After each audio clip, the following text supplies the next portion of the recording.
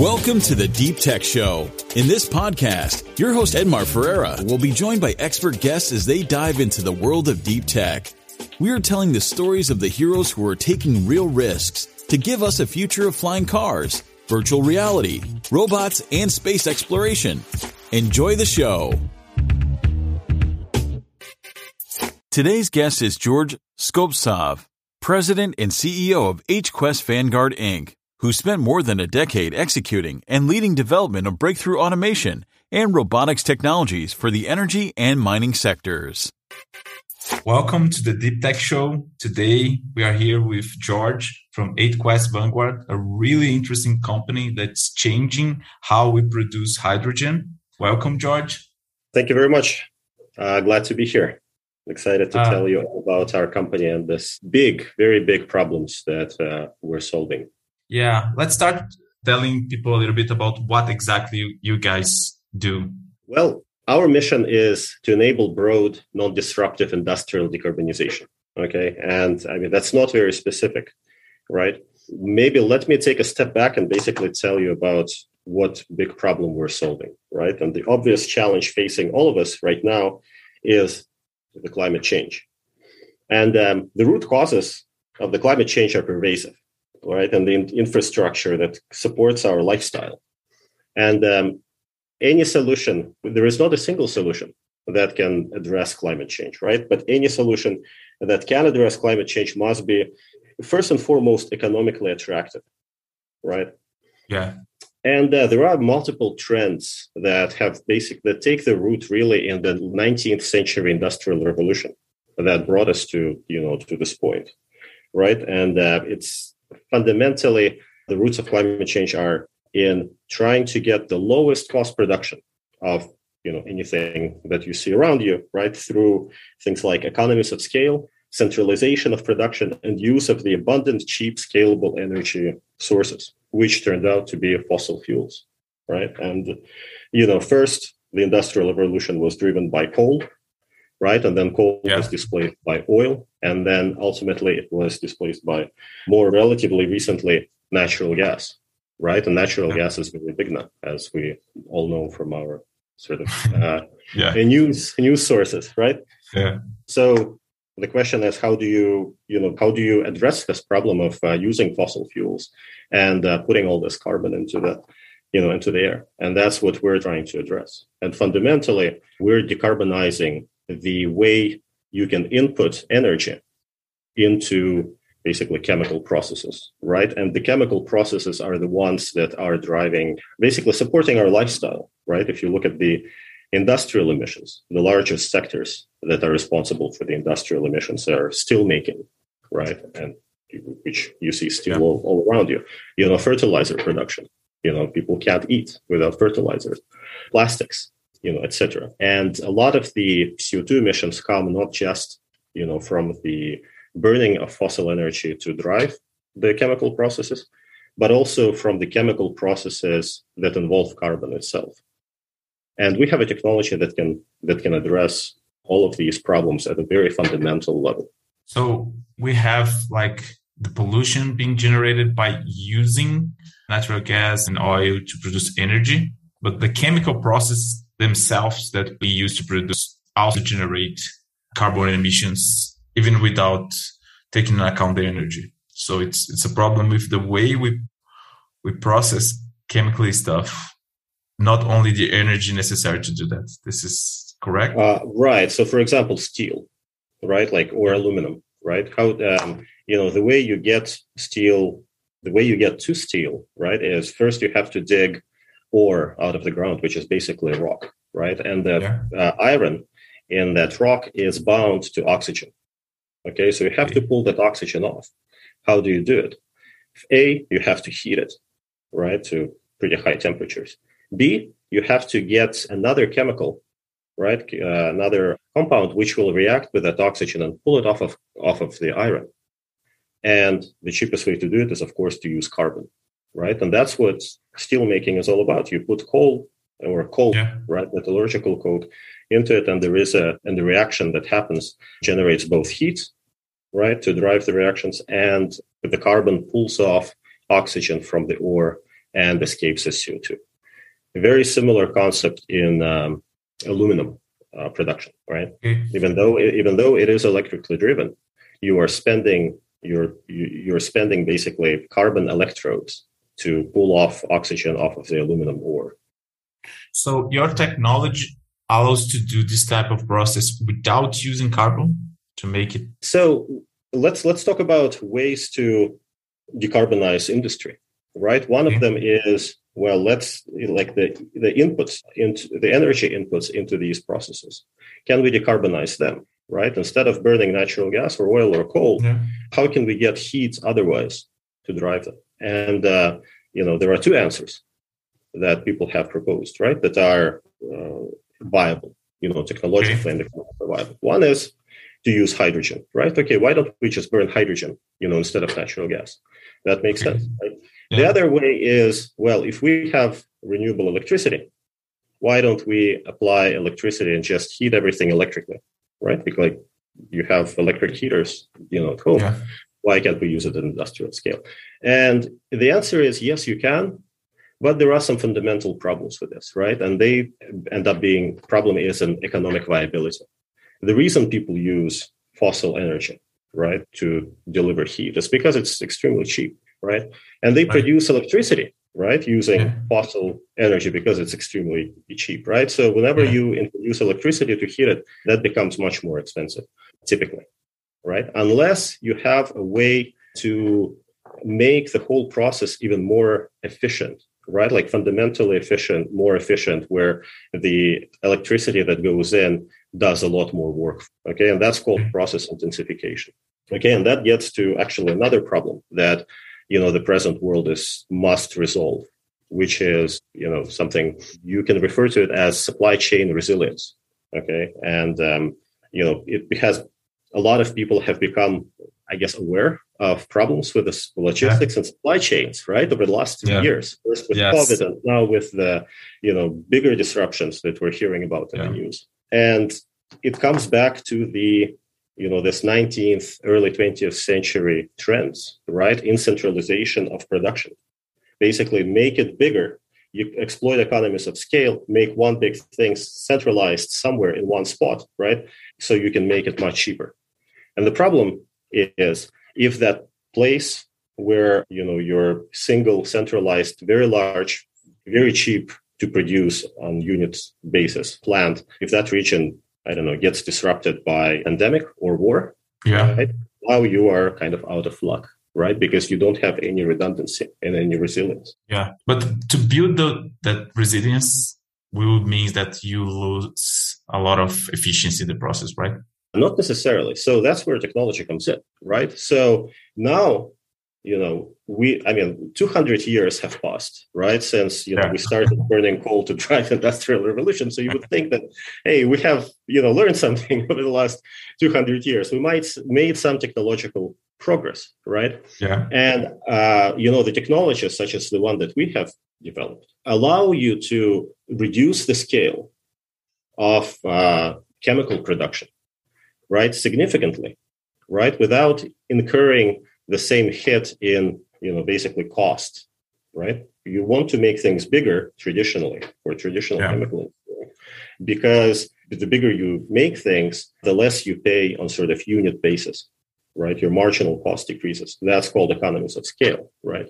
There is another type of economies of scale, which is economies of mass production, right? So if you can encapsulate your chemical production in a module, right? Instead of building a very large plant costing $10 billion, right? You can build 10,000 of smaller plants, right? Yeah. Costing maybe together they all cost the same $10 billion.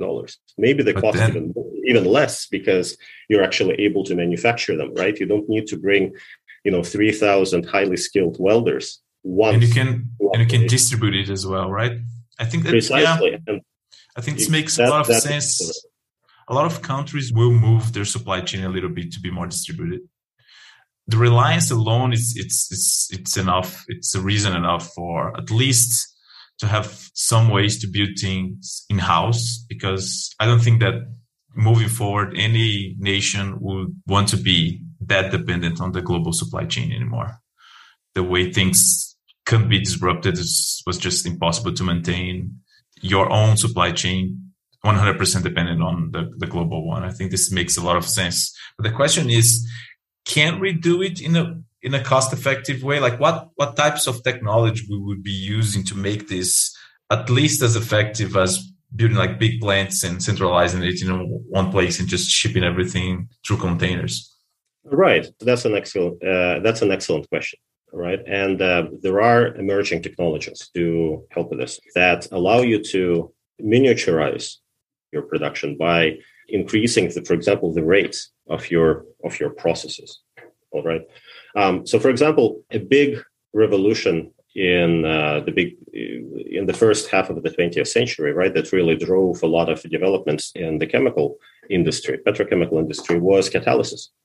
Right. People have realized that you can put these chemicals, right, essentially chemicals that don't participate in the reaction itself. They're not getting spent in the reaction, but they change the rate of the reaction. And that has been a big step up, right? So, can we develop new solutions along that path, right, that can, give us another step up in efficiencies and reducing costs? So, for example, what we have developed at HQuest is a way to electrify chemical processes. Basically, we can deliver electric energy at very high rates into basically gases, liquids, and solids in a way that people haven't really done before. And we do it using microwaves. Okay, and I can.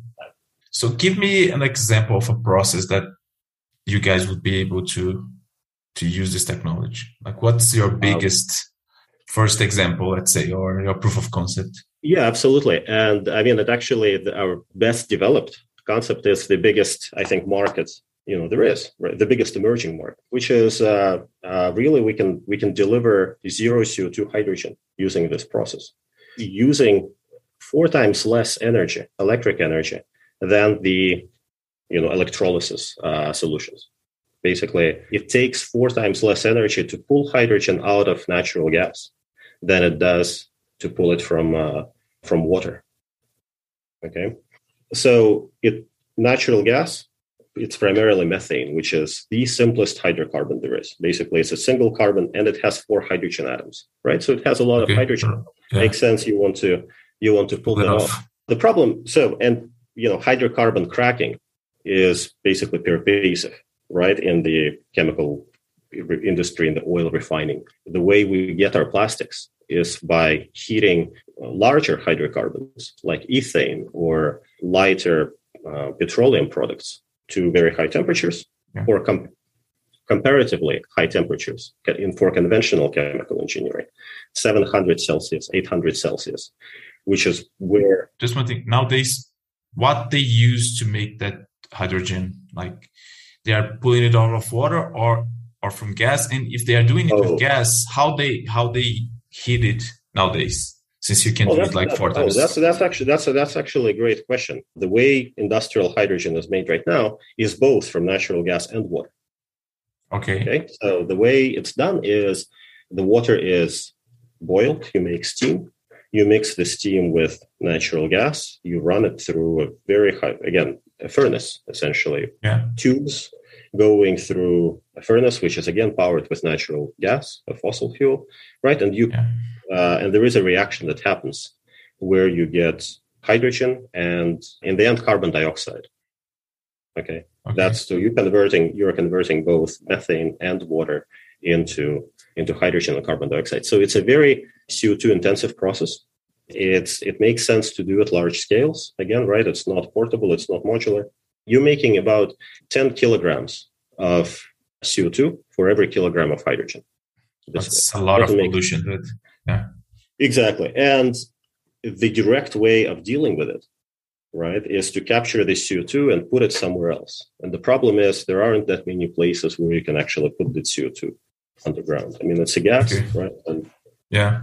Okay. So the other alternative to that is, we can make hydrogen. Just one thing. Like, so if there's so much CO2 being generated by this process, even though if we use the hydrogen instead of burning things like oil to actually not create pollution, we'll be creating it just in a different step of the supply chain, actually. That's exactly right. And this is why, so there are different hydrogens, right? And some people find it helpful to think about hydrogen, basically give it different colors. Okay. So the hydrogen that was made in the process that I just described, it's called gray hydrogen. Okay. It makes CO2. There are actually even worse ways of making hydrogen than what I just described. You can use coal to make, in a similar process to make it. And that's black and brown hydrogen. And the electrolysis hydrogen, as long as the electricity inputs into that process are non-fossil, right? Like they can be from hydro, they can be from solar, they can be from nuclear. That's considered green hydrogen. Okay. But there is a new way of making that hydrogen. Basically, some people call it turquoise hydrogen, right? Which is to take methane and to heat it to high temperatures. As I described, people are doing it right now with other larger hydrocarbons to make chemicals. The problem with that approach is methane is much more stable. It requires much higher temperatures to actually break down. Okay, and so that's why conventional processes don't work very well.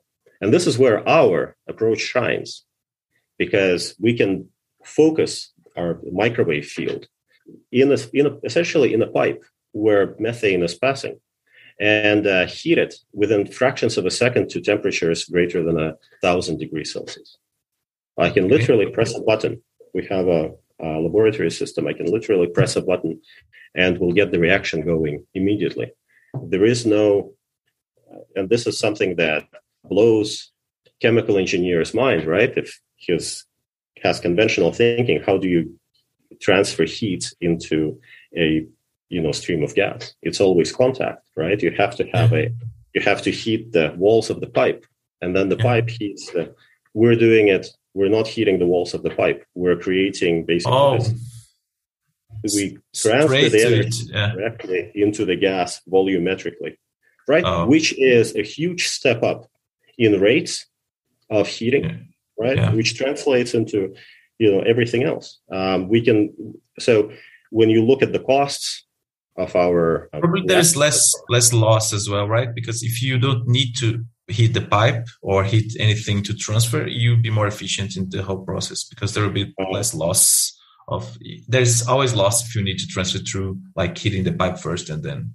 Yeah, that's right. That's right. And we can, but the key thing is we can achieve those temperatures at much higher temperatures than you could do by burning, by burning that methane. I see.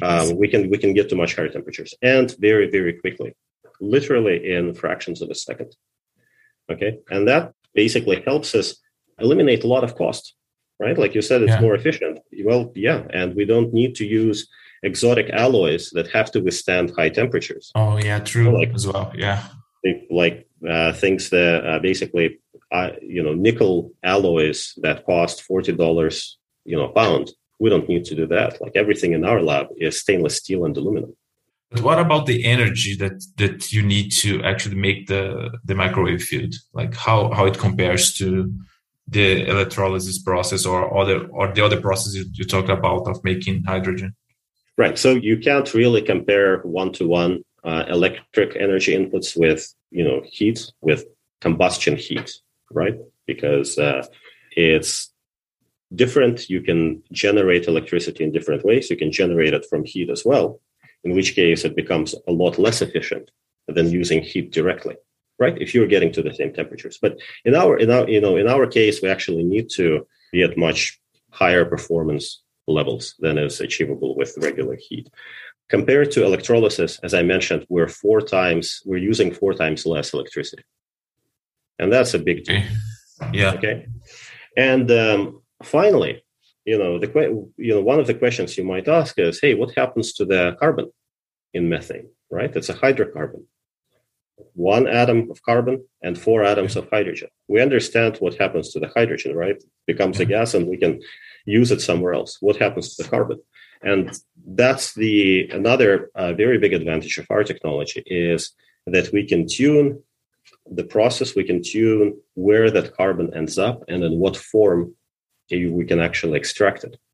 So there is another industrial material which is pervasive, right? It's in everything you touch on a daily basis, from lithium-ion battery in your phone to the tires of your car. It's like 30% of the weight of your tire is actually this material. It's called carbon black, right? And right now it's made something like 15 million metric tons are made around the world. And they're made in a fundamentally non-sustainable process. Okay, they use residual products, byproducts, waste products from coal, metallurgical coal coking plants, and from refineries. Yeah, and they run those materials through a furnace, which is which is heated with natural gas. So there's a lot of direct and indirect emissions, in making that product. Our process can actually make that product using only electric energy inputs and without any CO2 emissions. So automatically, we're making a sustainable carbon black product, which is as a byproduct of the production of the hydrogen as well.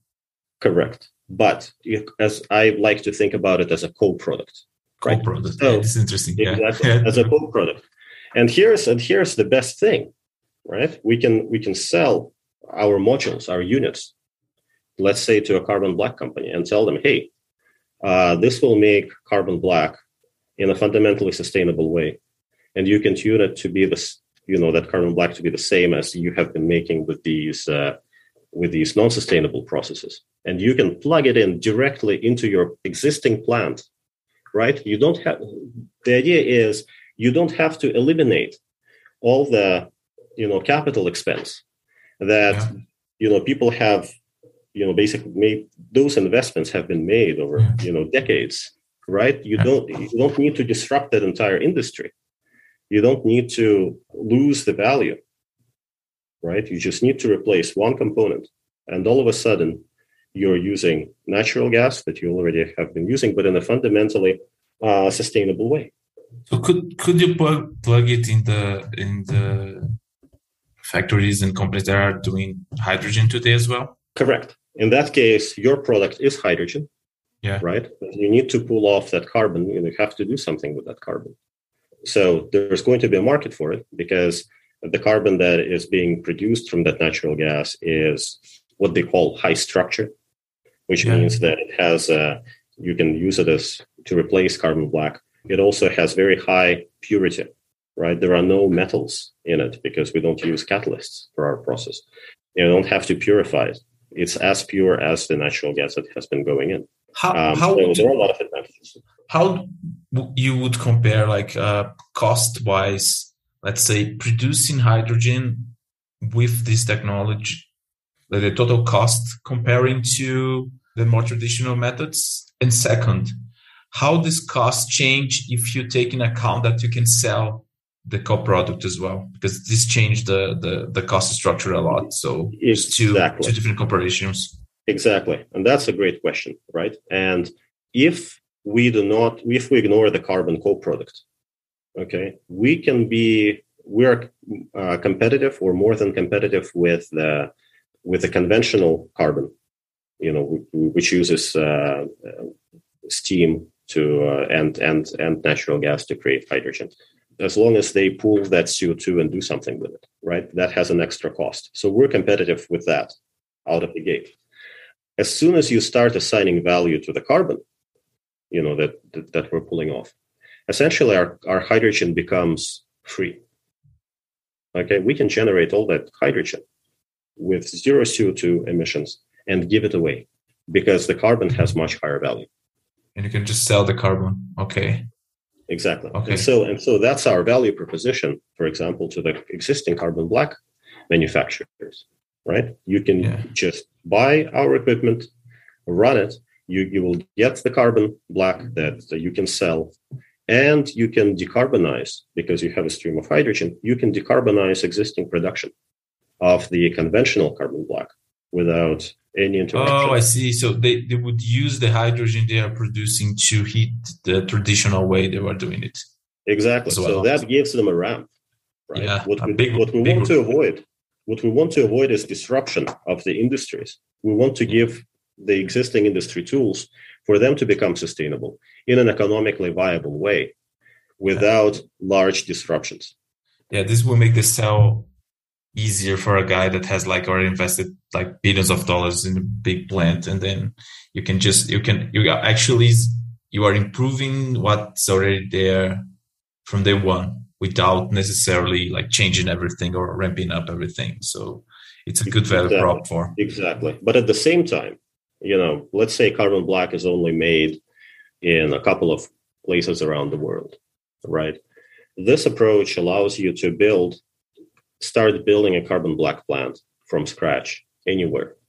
And you can immediately start selling your decarbonized natural gas or hydrogen, right, to some local consumers while building up your carbon black production from scratch. Talking about costs of substituting in all those processes that we need heat, like we were saying earlier, like oil and gas, to use hydrogen instead, how much we would need to make the hydrogen cost less in order to what's the cost today of using hydrogen versus using oil and coal? And how much would we need to decrease the price of hydrogen so that we'll be competitive enough for the switch? That's a very good question. And I've done some math on this. And it all depends on your assumptions, right? And what the ways in which you're making electricity, etc. But if you're just looking at the BTU basis, the price of hydrogen has to be somewhere around 20 to 30 cents per kilogram at the point where it makes sense to burn it. Okay. For it to be competitive with natural gas. And right now, the conventional hydrogen that has a huge CO2 footprint is about $1 per kilogram. Okay. Oh, I see. And green hydrogen, I think in Germany, the last I've seen, and probably those prices have gone up since then, were about 15 to 20 euro per kilogram. Jesus Christ. Green hydrogen, right? So right now it's not sustainable. We need new technologies, and we need deployment of those technologies that can reduce that cost by orders of magnitude. And our approach is one of them. Yeah, I see.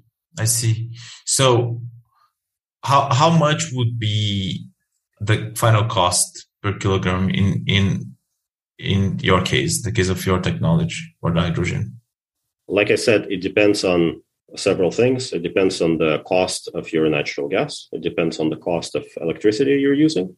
And it depends on how much credit you can get from the co-product. Okay. Oh, I see. But fundamentally, in many, many, many cases, regardless of scale at which we're set up, we project the operation to be profitable where we don't get any money for hydrogen whatsoever. Right? Oh, essentially, it's a free byproduct which is available to decarbonize, whatever industrial operation is located nearby. Okay, but I just want to make another point, right? So right now we're talking about the hugely abundant natural gas reserves. Really they're abundant around the world, right? United States has really benefited from development of technologies that allow us to lift natural gas at very low costs that hasn't been available before. Okay, and that has supported, chemical industry, for example, in the United States over the last 20 years. But beyond that, there are abundant resources of renewable natural gas, not the fossil stuff, right? That's hidden in the ground, but the renewable natural gas that's generated basically by a lot of living organisms. Cows, right? Cows are emitter of methane, right? And there are ways to capture this stuff from landfills and from farm, basically dung heaps, right? And fermentation piles, etc. That methane the carbon in that methane is fundamentally sustainable, right? It's not fossil, it's renewable, which means that if you can pull that carbon out of that methane, okay, you can use it directly for those chemical processes that I've been talking about. For example, for steel, you can, for steel production, aluminum smelting, right? Now you can utilize the same technologies that have been developed, in the 19th century, right? That are generating a lot of CO2 right now. But if you replace all that carbon feedstocks with renewable carbon, you're really solving the problem fundamentally. Okay? Yeah. Talking a little bit about history here, like how you started all of this, like what's the story behind this? Like no one's wake up one day and just like let me use microwaves to make some hydrogen. Like how does the story comes up?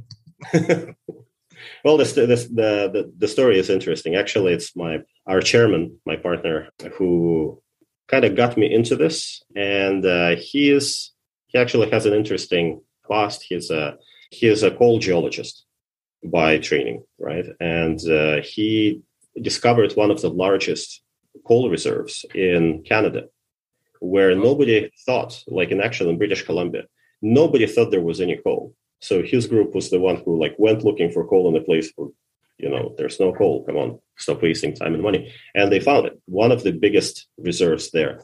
And he worked for Gulf Oil as vice president of their coal group, and he was in charge of the research and development for coal. And this was back in the 70s and early 80s, right, when the energy crisis was happening. So actually what was going on is that a lot of people were looking for ways to get away from oil and seeing, can we make equivalent fuels from coal? So he was involved in that, 30 or 40 or 50 years ago. And, fast forward to, I guess, about 10 years ago, he's an investor in a number of coal projects around the world, right? And he sees sort of the writing on the wall for coal. Coal is not sustainable as a, energy source, right? It has to be eliminated, which means that all these coal reserves are going to lose all their value because they're not going to be used. So one of the questions was, can we convert coal into something else that has more value and can still be used? And he was involved in another large project before for carbon sequestration, chemical carbon sequestration, as opposed to underground carbon sequestration. And so he knew a lot of people in the national lab framework in the United States, scientists and engineers. And he started basically going to them and asking, what can we do with all this coal? And at one of the national labs, they were actually pursuing a DARPA-funded study.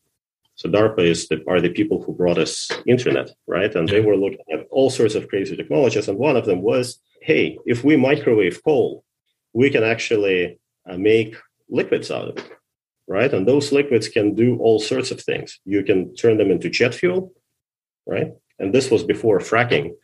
So United States didn't have the actual reserves of oil that it now has, right? Yeah. So the Air Force was interested in that, right? Can we make, from our domestic coal, can we make fuel for the jet planes? But it also turns out that those liquids can support a whole lot of other things, including chemical production and synthetic graphite production for electric vehicles and energy storage, etc. So that's how we got involved. He was actually interested in pursuing it. He recruited me to be the technical expert. And I mean, there were no technical experts on microwave conversion of anything at the time, right? Which just didn't exist. So, my background is in robotics and computer science and, autonomous vehicles, but hey, I was just as good as, anybody else to take this on. But, long story short, we found out that, there's not much interest in coal, right? And coal is actually very difficult to work with. But we have taken that technology out of the lab, and we have figured out the problems that were fundamental to that technology, but that enabled us to develop our own thing, which we have applied to conversion of natural gas, as opposed to coal or other things. And the cool thing about that, the natural gas, right, is that the carbon that comes out of the natural gas can actually go to all the same products, okay, that the carbon from coal can, except that carbon in the natural gas is a lot more pure, okay? It doesn't have any ash, it doesn't have any metal impurities, which, screw things up for you. It's a much more pure feedstock. Yeah.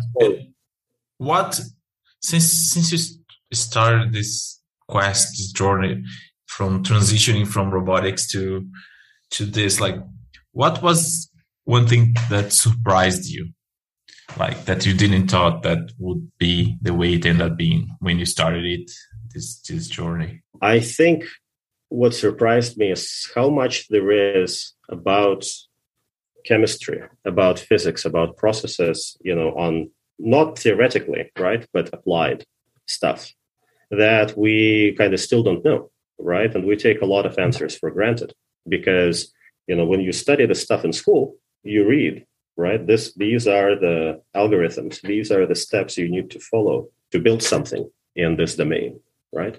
The people in computer science and electrical engineering and robotics, right? They're actually very lucky because, they don't have that framework of knowledge that has been developed over, 200, 300 years where that constrains them, right? Yeah. People in artificial intelligence and robotics, right? They're building the future right now, okay? Because they're not constrained. And I feel there's a lot of that can happen in more sort of, I guess you can call it deep tech, right?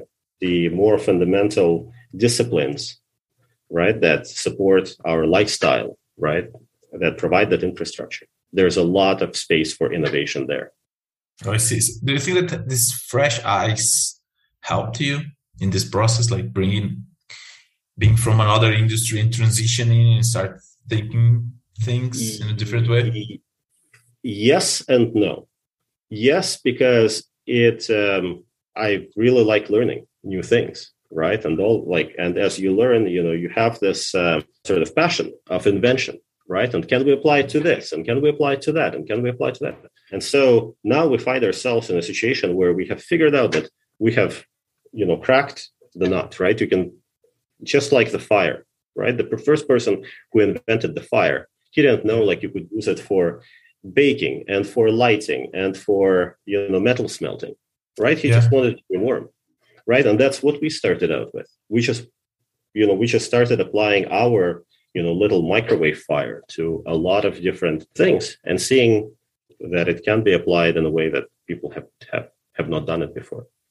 How did you start actually? Like how one startup a migration like that? Like you didn't had any experience with the microwave thing before, right? It was just like, how did you even start doing this type of transition? Like reading papers, set up a lab in your home? Like what did you start? That's a good question. I mean, I must confess, right? A lot of the things I have been doing in my career, right? I have not done before.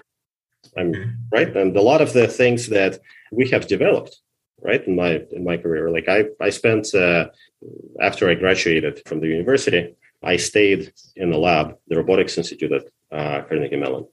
And I worked on a number of projects that were not academic, okay? They were applied, but nobody's done them before.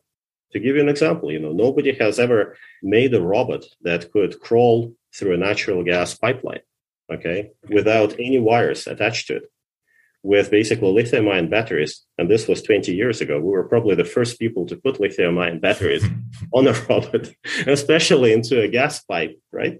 And that was communicating wirelessly and sending videos, live videos and stuff like that. And we had to figure it all from scratch, right? And I mean, my background it was helpful in figuring it out, but I didn't have a project in school that told me how to do all these things. And so it was easy for me to learn, the new domain. But as I mentioned, our initial development was actually being done at a national laboratory. Okay, so the transition there was, I was trying to understand what those guys were doing.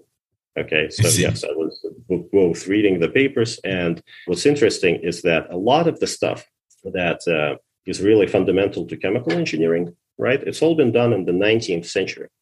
So like I can open a lot of the books from 100 years ago, right? Textbooks. And they will tell you like, this is how things are made, right? I mean, literally. Yeah.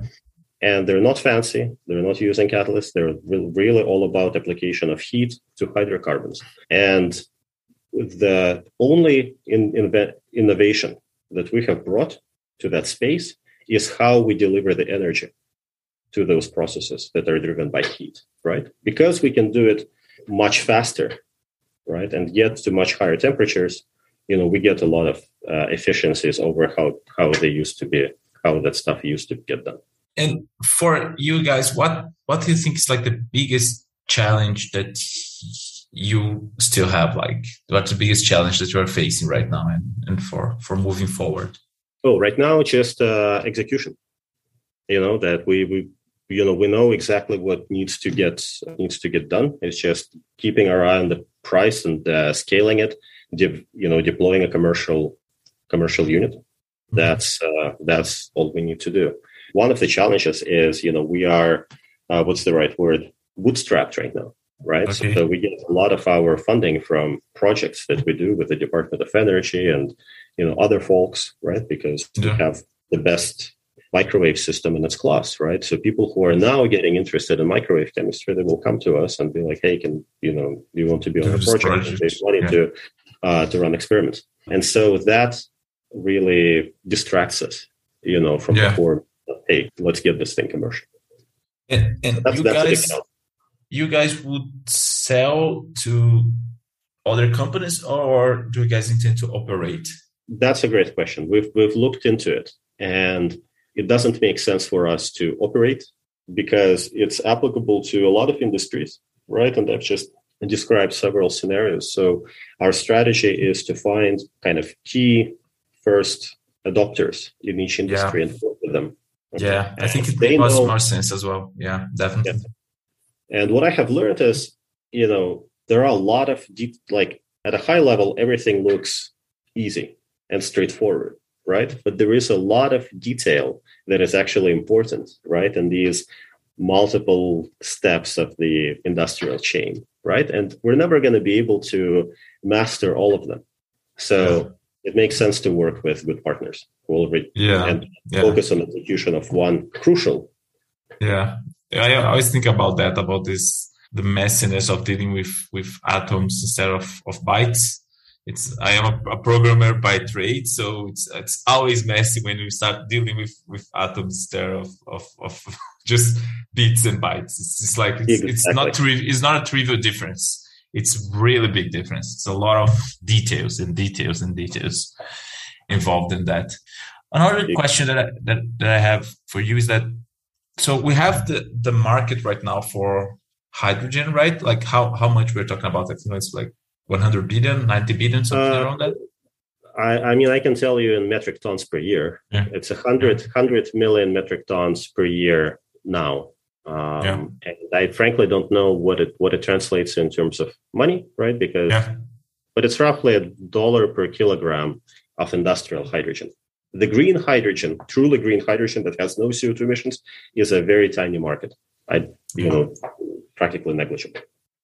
And what applications could we think about in a future where hydrogen would be cheap? Because for a lot of things that there's a lot of new things that open up when you get something that used to be expensive and make it really, really cheap. And then you can do other stuff that was not possible before. Like, do you think about anything like that? So, I mean, in my opinion, right? Well, a lot of people are excited about hydrogen cars. Yeah. So there is a question for you. Are hydrogen cars actually going to be viable once green hydrogen becomes ubiquitous, right? Because there's natural gas everywhere. There's electricity everywhere. We can actually set up a system that will make hydrogen on demand whenever a car drives up directly at the station. But I don't know if maybe the electric vehicles have won, right? Let's say. Yeah. I don't know that. So we focus on industrial decarbonization. And right now, you can take the hydrogen that we make, basically blend it into a stream of natural gas and immediately get sustainability wins, right? And sustainability and reducing CO2, even by, 10, 20%. Is important. It's already a big change, yeah. Yeah, and we can apply that, very, very quickly. The things that make me excited is that our technology can be adapted, pretty directly to other carbon products. Okay, so we have actually just a few months ago we have demonstrated the entire pathway from a methane molecule, right, which is a gas, to synthetic graphite. Which is a very highly ordered solid material, right? And that's, I don't think anybody has done that before. But we have demonstrated that A, it's possible, and B, very likely it will be economically viable. So you can think of it as we have natural gas everywhere. You can have renewable natural gas. We can make solid carbon products, not just for for tires or for, plastics. Carbon.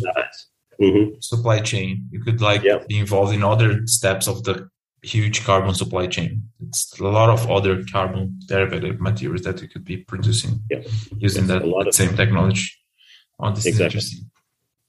And plastics. Yeah, that's the other thing. The plastics that right now come from basically cracking of larger hydrocarbons using a lot of energy. We can adapt our microwave technology directly toward that. So you'd be creating the plastics from the natural gas using the same type of pipeline thing? Correct. Essentially, you will be making, so a lot of plastic is polyethylene, right? For example, polyethylene. Polyethylene means it's a polymer of ethylene, and ethylene has 2 carbon atoms, okay, and 4 hydrogen atoms. And we can convert methane into ethylene very directly right now. So we can replace the furnace, again, use the same principle. We don't build a whole new plant from scratch, although you can, especially at smaller scale. But we can replace the existing furnaces, which burn a lot of natural gas, make a lot of CO2, and retrofit existing plants with these microwave units, making chemicals, and we have a byproduct of hydrogen, which can go to decarbonization of other industries. If you don't need to actually contact with the pipes and you are just heating directly the gas with your microwaves, could the same plant, let's say, that you build in the future work for any of these types of things? Like you could do the natural gas to black carbon and the natural gas to plastics in the same plant, or would you need to have specific setups for the different types of the core unit is the same. The implementation, especially immediately downstream of where we inject the energy into the gas, has to be different.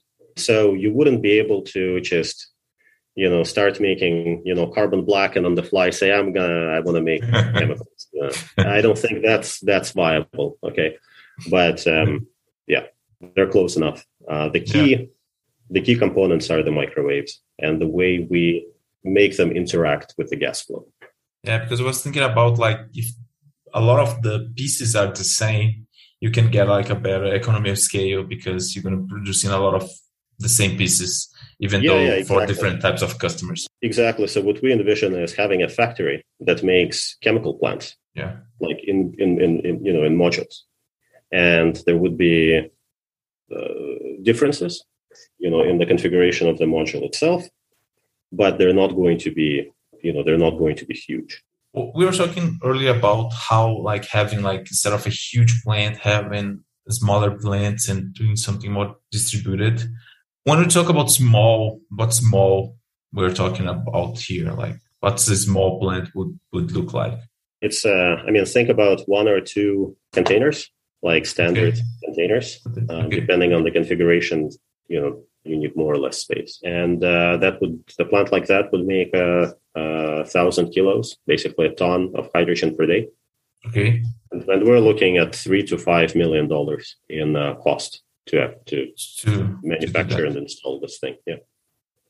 Which is, by the way, we're not the only ones who are we're developing natural gas, what they call natural gas pyrolysis, basically breakdown by heating. As far as I know, we're the only ones who are making the technical solutions, going in this direction using microwaves. But more conventional methods of natural gas pyrolysis, they're about 2 to 3 times costlier on capital basis. Got it. We are getting to the end, and there's some questions that I always make at the end. So the first one is that, do you have any advice for someone that's starting right now a deep tech company? That's a great question. Make as many friends as you can in the industry and in the research community. That's very important. It's very important for you to have a support group and people who will, help you and will give you advice. And recommend us a book that you like. That's a great question. I actually have several, but one that comes to mind is Surely You're Choking, Mr. Feynman. Yeah, it's a great one. And it's entertaining read, right?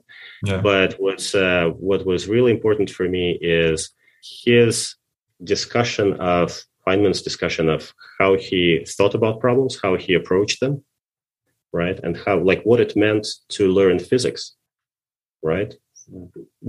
I think, since you're in Brazil, I think he had a chapter about his experience in the Brazil university, right? And that was very eye-opening to me. And I've been trying to kind of understand the material that I'm faced with, and I'm learning, fundamentally rather than learn the words or formulas. Yeah, how to not just repeat things and actually learning things. Yeah, it was a great book. It's one of my favorites as well. It's pretty inspiring when you read it, and fun as well. It's inspiring and fun. Yeah. He seems to be he probably was a really fun guy to be around. There are varying opinions on that. Everyone has the right sides and the dark sides, but I take the book at face value, and I enjoyed it a lot, and I reread it every couple of years. Oh, this is pretty cool. Any other book recommendation besides that? If you asked me, if you asked me in advance, hey, this is the question I'm going to ask you, I would give you some recommendations, but I'm not that great at sort of spontaneous. Remember all of them. spontaneous recommendations. Yeah. Yeah, it's a lot of great books out there, and definitely the Feynman one is. Have you read the follow up of that one? There's another one. There's 6 easy pieces, I think, but those are from. I don't think it's a follow up. I think it's more like a condensed version of his lectures on physics, which is another book on my shelf that I crack open video frequently. Yeah, I think there is one. I don't remember the name anymore, but I think there's a follow up. It follows a little bit through the Challenger. Right. Period of time. But it's called "What Do You Care What Other People Think?" Right. Yeah. I mean that's a great follow-up book as well. And I mean, frankly, I have to say that even before I read that book, I really didn't care.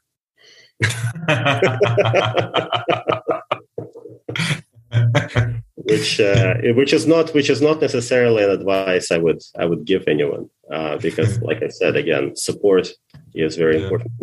You want to know what people think. Yeah, sure. You have to make a choice of whether whether their opinion is valuable.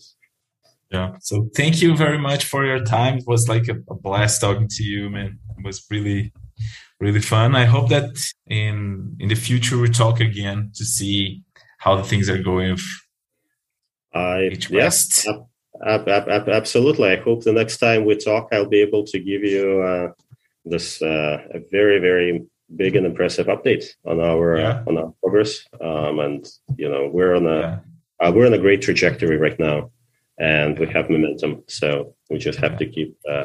I'll be rooting for your success. If you guys can pull it off, it'll be a great win for climate change. It's a really important thing. Thank you. Thanks for listening to the Deep Tech Show. If you enjoyed today's episode, don't forget to subscribe so you don't miss out on upcoming episodes. Follow the podcast on Twitter @Deep Tech Daily to keep updated on what's next.